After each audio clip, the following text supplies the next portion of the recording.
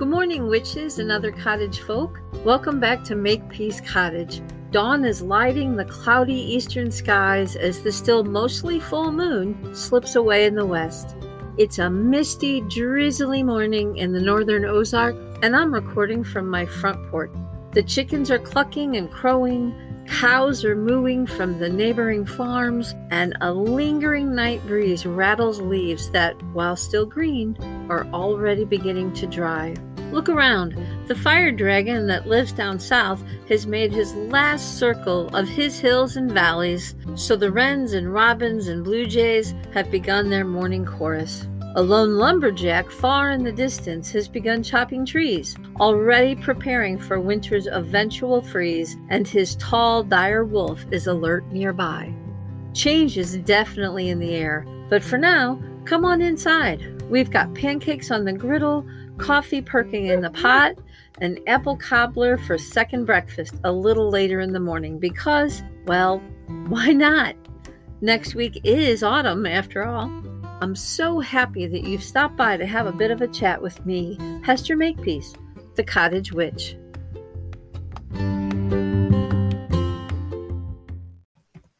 Hey, witches and cottage friends. Did you just hear Butterscotch bark? She's growing so fast and finding her own place and voice in our household. I just created an Instagram account, which is such a leap for me. If you've been listening to either of the first two seasons of The Cottage Witch, you know technology is a challenge. But this week, I'm now going to attempt to add at least 3 pictures of Percy, Butterscotch, and the chickens, and maybe 1 or 2 of a more witchy bent as well to my currently empty Instagram account. No promises, except that I will try. Mostly because I want you to see Butterscotch's cute little pound puppy face. My youngest child, Moss, will hopefully have their magical fingers in my social media and homepage in another month or 2 as well. I'll keep you posted. Also, today is Tuesday, September 13th, and for the last year or more, I have taken back the number 13, embracing its empowering mystical associations and letting go of the scary or unlucky connotations that it usually has. After all, there are 13 lunar cycles in a calendar year, not just 12 like the months. And traditionally, 13 witches are in a coven. Also, donuts. 13 donuts make a baker's dozen, meaning 1 more than 12 added in for free. I'm not all alone in this, by the way. Modern-day witches commonly consider 13 to be a lucky number. For example, I stir my coffee 13 times, clockwise, for the luck, often using the cinnamon stick for extra flavor, too. I may count to 13 as I fill a glass of juice. I will also try to work in 13 stitches before I turn or otherwise alter any sort of mending or fiber craft. And I like making beaded jewelry where 13 beads can make a lovely section or pattern. For me, the number 13 has become a tiny magical charge. In fact, I think 13 carries very lucky energy. You could smile and greet a black cat that crosses your path.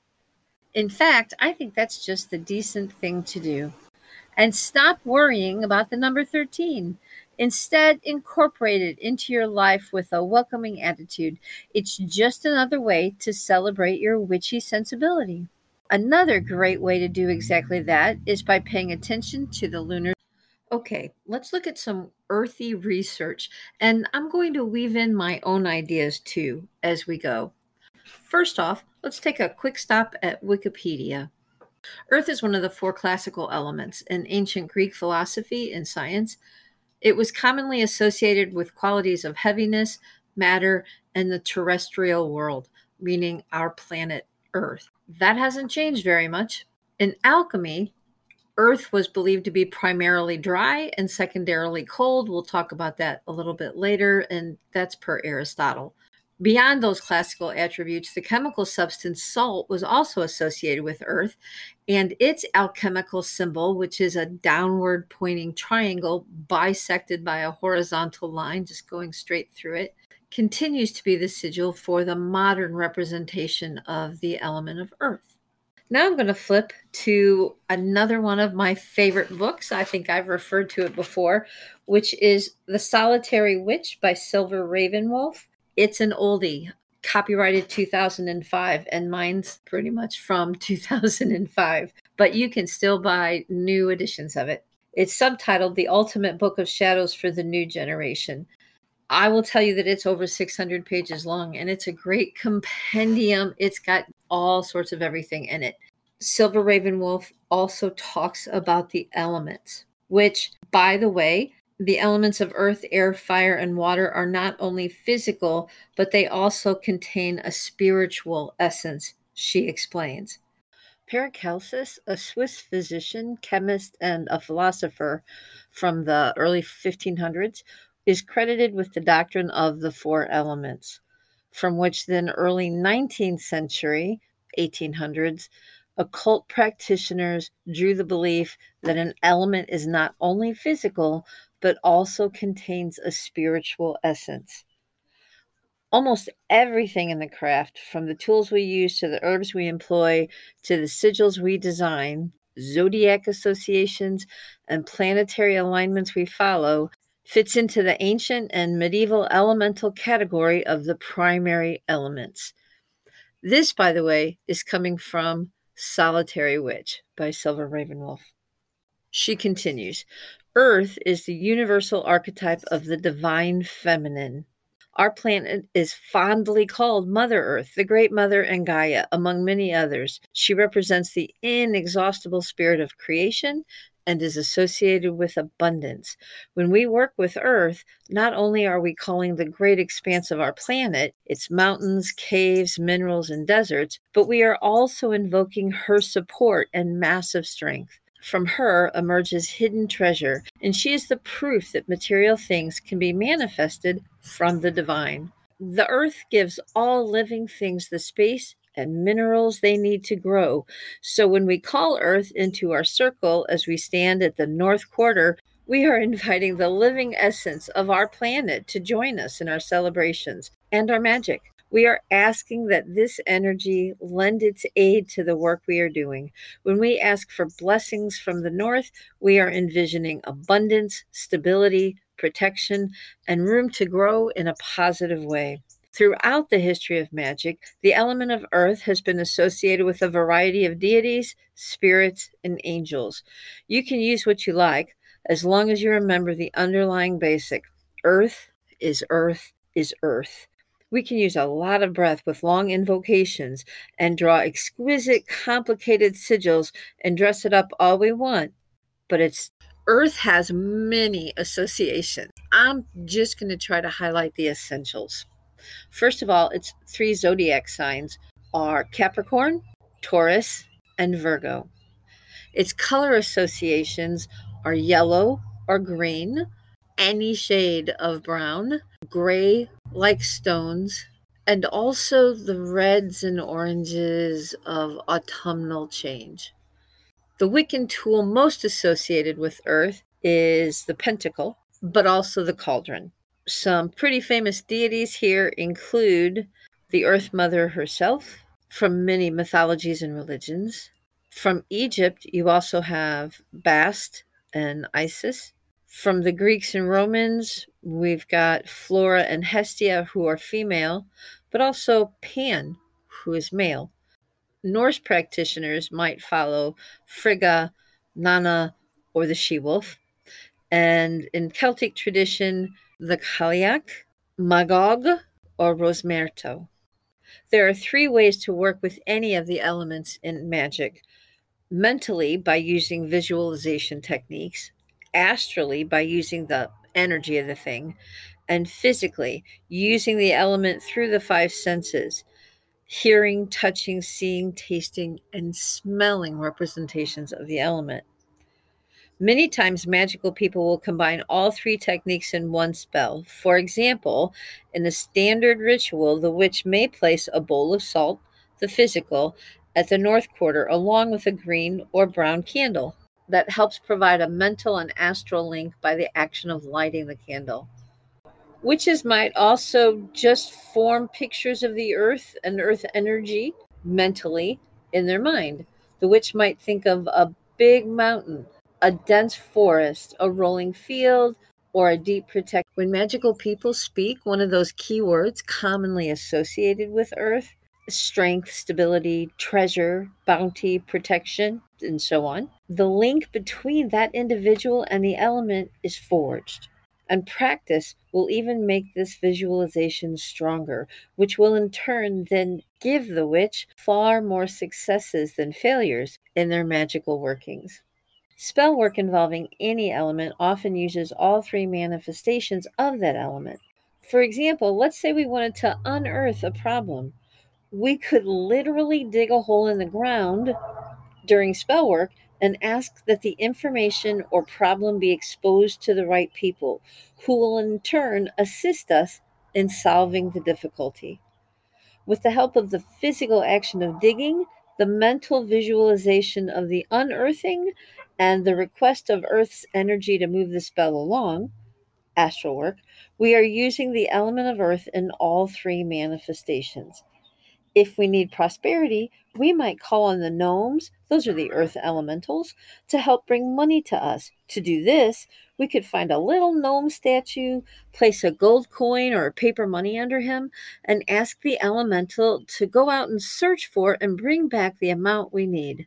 Not only is the gnome figurine a physical representation, but it is also an astral one, as on the astral plane, gnomes represent the elemental manifestation of earth. Again, we are using all three forms of the element. When using earth energy, many witches will bury items for the following reasons. As a gestation period, seeds can be planted with an associated wish. As the plant grows, so the wish moves to completion. Or as a dispelling action, empower an egg to take on a physical illness or problem, then bury it off your property. As the egg rots, so the problem disintegrates. Deeper and longer lasting than the grave is a saying with some real meaning behind it. Burying things on your property is used to keep things, and burying something off your property sends something away. Both applications stem from folk magical operations and can be found throughout the world in various cultures. Also in spells, salt, dirt, and herbs can be added to the workings to reach the desired effect. Salt of the earth cleanses and is considered a general purifier. Talking about salt of the earth truly reminds me of the earth's powerful and innate ability to quite literally ground us, to pull us back down to reality and practicality when we've been using high flying air energy, floating water energy, or maybe fire energy that's just a little too sizzling. If you feel disconnected or out of sorts, try using earth energy to reconnect with your physical self, nature, and the more mundane aspects of your life.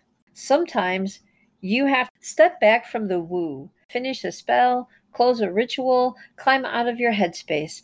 Earth energy, activities, and meditations will get you there every time.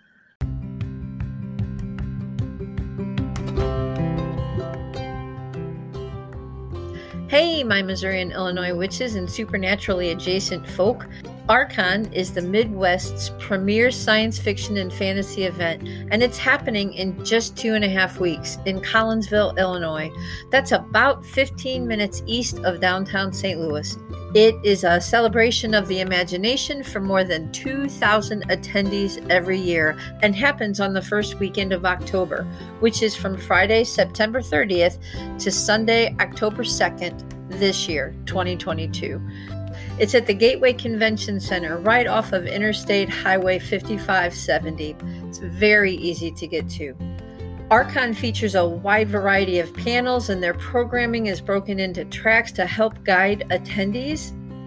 Full programming tracks include artists and authors, crafts, fans, costuming, science, gaming, you name it. If it's about science fiction or fantasy or alternative life and living, Archon's got it.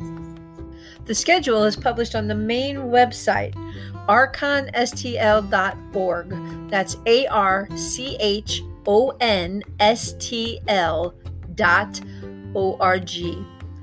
And I am scheduled as a participant in 4 different panels this year. The first, titled Black Sheep Relating to the Mundanes, is at 7 p.m. Friday evening, the 30th of September. We'll be discussing how we somewhat unusual folk manage to live and work amongst, air quote, normal people. As a teacher in both Catholic schools and public schools, and a person who lives out in the Bible Belt of the Midwest, I can say that it can be a fine dance at times. But I've managed it fairly well for over 30 years now. The second immediately follows that first one. At 8 p.m. on Friday, I am very excited to take part in the panel discussion titled Familiars, Spirit Animals. Sometime either Friday or Saturday night, I also hope to spend many hours LARPing, which is live action role playing. If you're there, you can LARP right along with me. I am definitely a gamer, and a good LARP is probably my favorite type of game out of all of them. On Saturday, my third panel will be Guides on the Path at 1 p.m.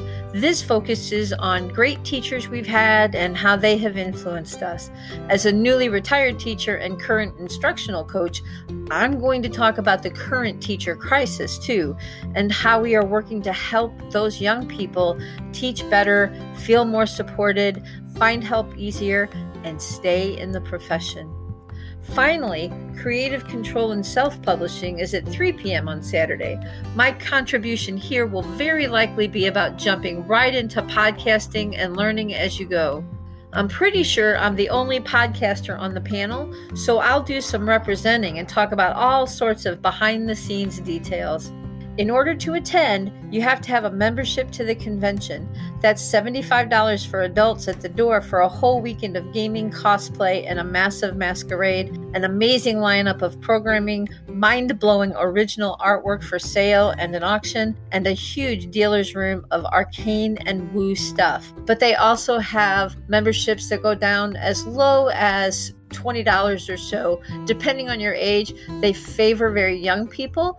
So if somebody's 20 years old or younger, they're going to get a much reduced rate. But also, if you just come for one day, it's $35 or $40. Not a bad deal.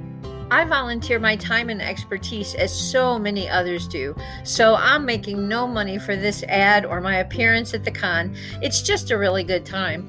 Come if you can. We'd love to see you. It's ArchCon 45 this year, and it's my own 35th year and Button's 40th. So you know it's got my vote for one of the best conventions around. I hope to see you there. If you see me, come up and say hello. I'll have on a name tag that says Hester Makepeace. Some of the following information on grounding comes directly from Paige Curtin's online article dated January 26th, 2021, titled Get Grounded, How to Ground Your Energy. And it's from the Witch House website, spelled Witch House, WITCHHAUS, like the German word for house, and it's all one word. But it's also good for a mundane, common case of jumpy nerves and scattered thoughts, and really anything in between those two extremes. The process of grounding is quite personal and likely feels different for everyone because it's all about your own earthiness and how you feel in your body, as well as your own energy, and when it can feel problematic for you. You probably do know that feeling, but it can be tough to access it, especially in extra stressful times, which is really when you need it the most. When you think about grounding, I want you to think of the literal image that comes to mind. Obviously, the ground, right? And ground generally means outside, because when we mean inside, we say floor. So grounding must be related to the earthy soil and salt. When we talk about grounding our energy, we don't necessarily mean sending it down to the literal floor under our feet, but we very well might. We also might mean anything about our aura, the light and air and energy surrounding ourselves, by absolutely sending all that intrusive or extra energy down through all the layers of the earth to the fiery center of our planet, its heart. The earth is a recycler and cleanser. Water is always purified in the earth. cleansed from the point that it was dumped onto the ground by rain or buckets or whatever, and then makes its way through many feet and layers of earth. The earth knows exactly what to do with that water safely, and it also knows what to safely do with our excess churned up or just used and no longer needed energy too. When you send your energy down to the ground, it's not just stagnating down there. It's being transformed by going through layers. So, why do we do this? To be very, very basic about it, your energy is your mood, it's your vibe, it's where your mind has wandered to, it's when you get goosebumps or nervous sweats or happy tears. If you really focus inward, I bet you can feel your energy even now. Ungrounded energy can feel fluttery, racing heart, butterflies in the tummy, wandering thoughts. Noticing your energy is the first step to grounding, and the more you practice that, the better you'll get at tuning in. If you're one of the folks who feel grounded by listening to this podcast, and I hear this a lot, it is likely because I have some of that stable crone energy and also a lot of acceptance that I literally try to share with you. That's grounding. And likely you feel calm as you listen, whether you are driving, going about your daily tasks, sitting in a comfy recliner, or lying on the floor. Makepeace Cottage is a pretty well grounded location. But it's not that we don't have any energy, whether we're grounded or not. We always have energy, and that's a good thing. Your energy is the first line of defense for how you move through the world. You know that phrase about sticks and stones can break my bones, but words will never hurt me? Well, words do hurt and heal, and it all has to do with your energy. Ever feel like someone's words just punched you in the gut? They basically punched your energy, your solar plexus to be specific, which is located right there in the gut. Bad energy lingers. Anyone who keeps up with the news knows that for sure. But it's not always only about the bad stuff. Sometimes when we're really excited for something, it can also be tough to stay in the present moment while we wait. Those are times when grounding your energy can help you better function in the world. It sort of eases our way, keeps us on track, and helps us maintain balance. Furthermore, grounding your energy into your space can be helpful for drawing firm boundaries about who gets your energy and when. It can help you feel safe and supported instead of untethered or easily dragged about by others. For folks who don't have a safe physical space to call home, or for anyone working through trauma and experiencing triggers, grounding can be a way of finding a safe place inside yourself as you navigate the situation. So, how can we do it? Lots of us are very uncertain about how this can work or how to go about it, but it is often one of the simplest of simples, my cottage folk. There are numerous methods for grounding, and most of them don't even require materials, at least nothing beyond your own self and a moment of stillness. Here are some suggestions. Take a deep, deep inhale through your nose and hold it for a moment. Then exhale through the mouth or nose, your call, until all of your air is out. Ideally, this will be much longer than you inhaled. Do this as many times as you need to feel present. Maybe like 3 times, or 5, or 7. You're the witch. Here's another way. Place both feet or hands firmly on the ground and focus on each of the 4 corners of your palms or soles in turn. Get yourself feeling as steady as possible by focusing on your foundation. I tend to sit yoga style or crisscross applesauce, if you will, with my legs crossed in front of me. I put my hands down on the floor on each side of my hips and feel connected to the earth by my feet, my legs, my buttocks, and my hands. This is how I feel the most grounded. But with practice, you can do this by just standing and anywhere, on the floor or soil or pavement.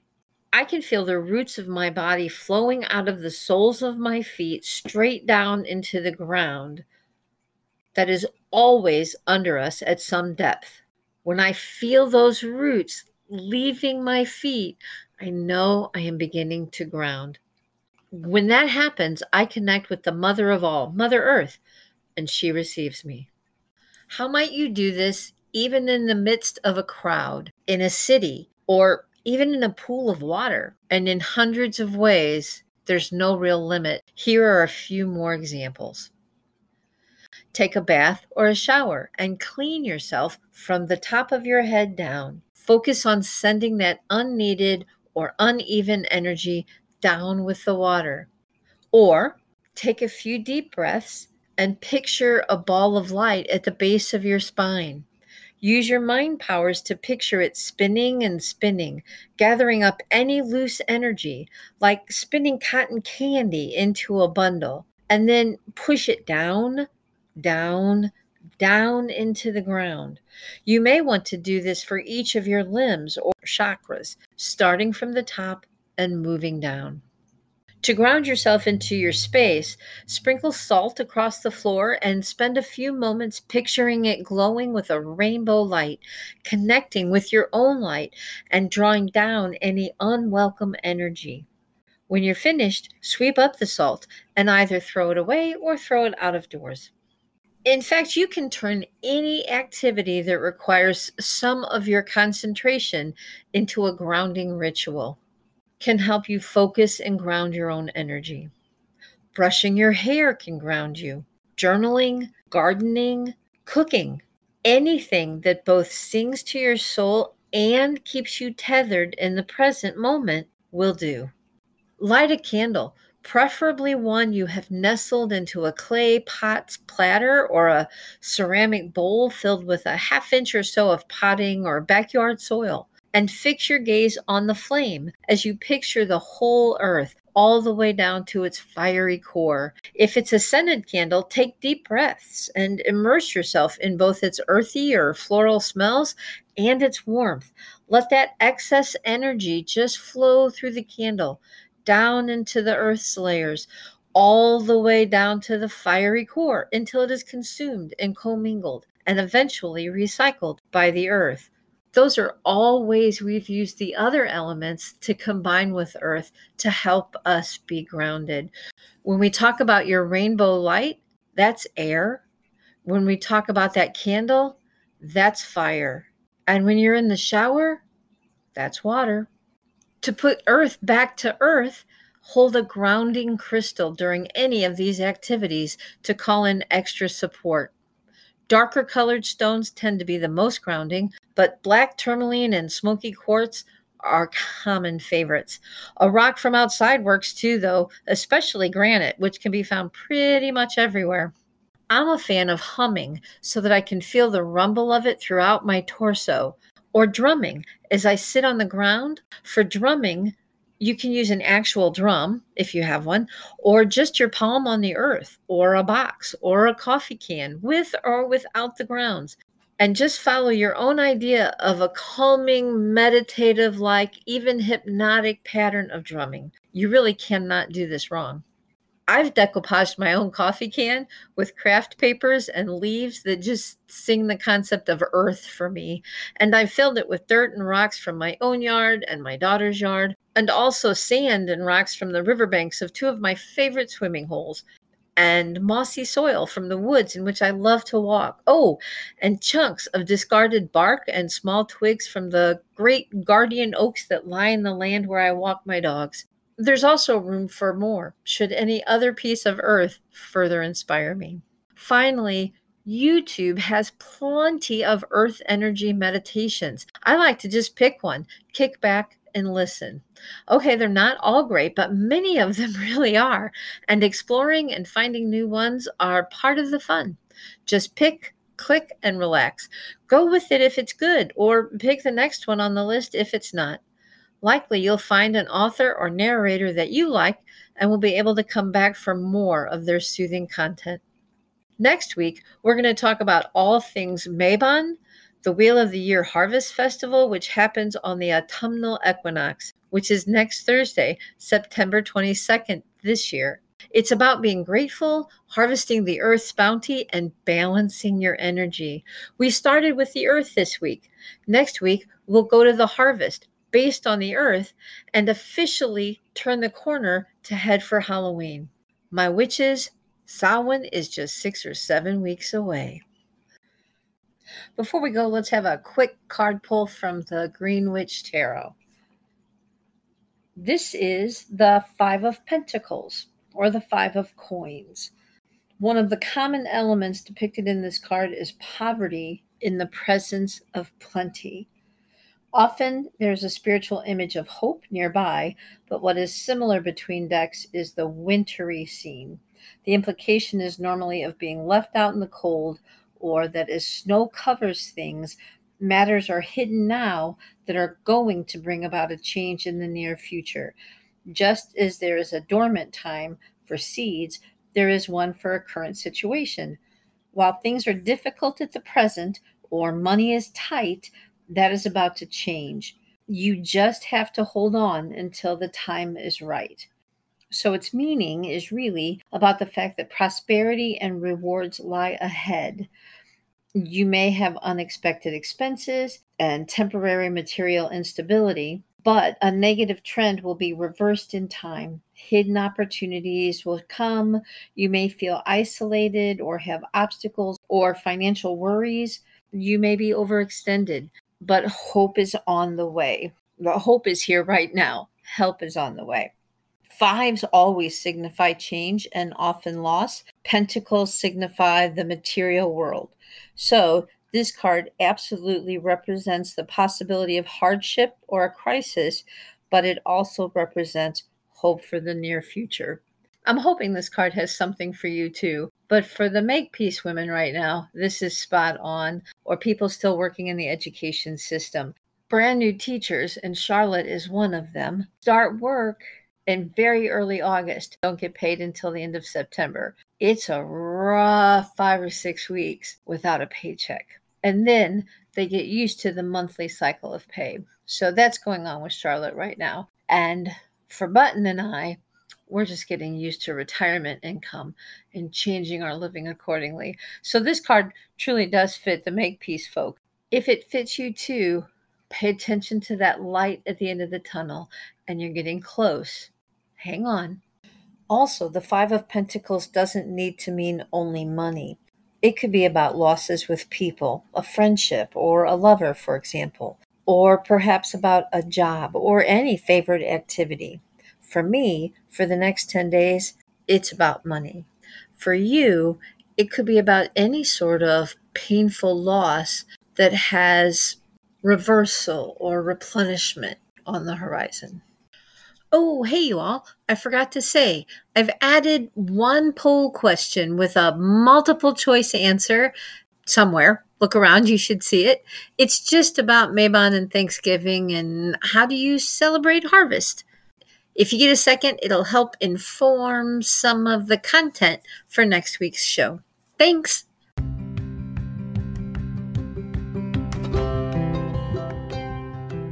Well, that concludes this week's episode. It went by so fast, but it's a long one. Thanks for listening, and I will see you again next Tuesday for Mabon and the autumnal equinox. Remember that all books and websites and material that I referenced are available at the bottom of the show notes.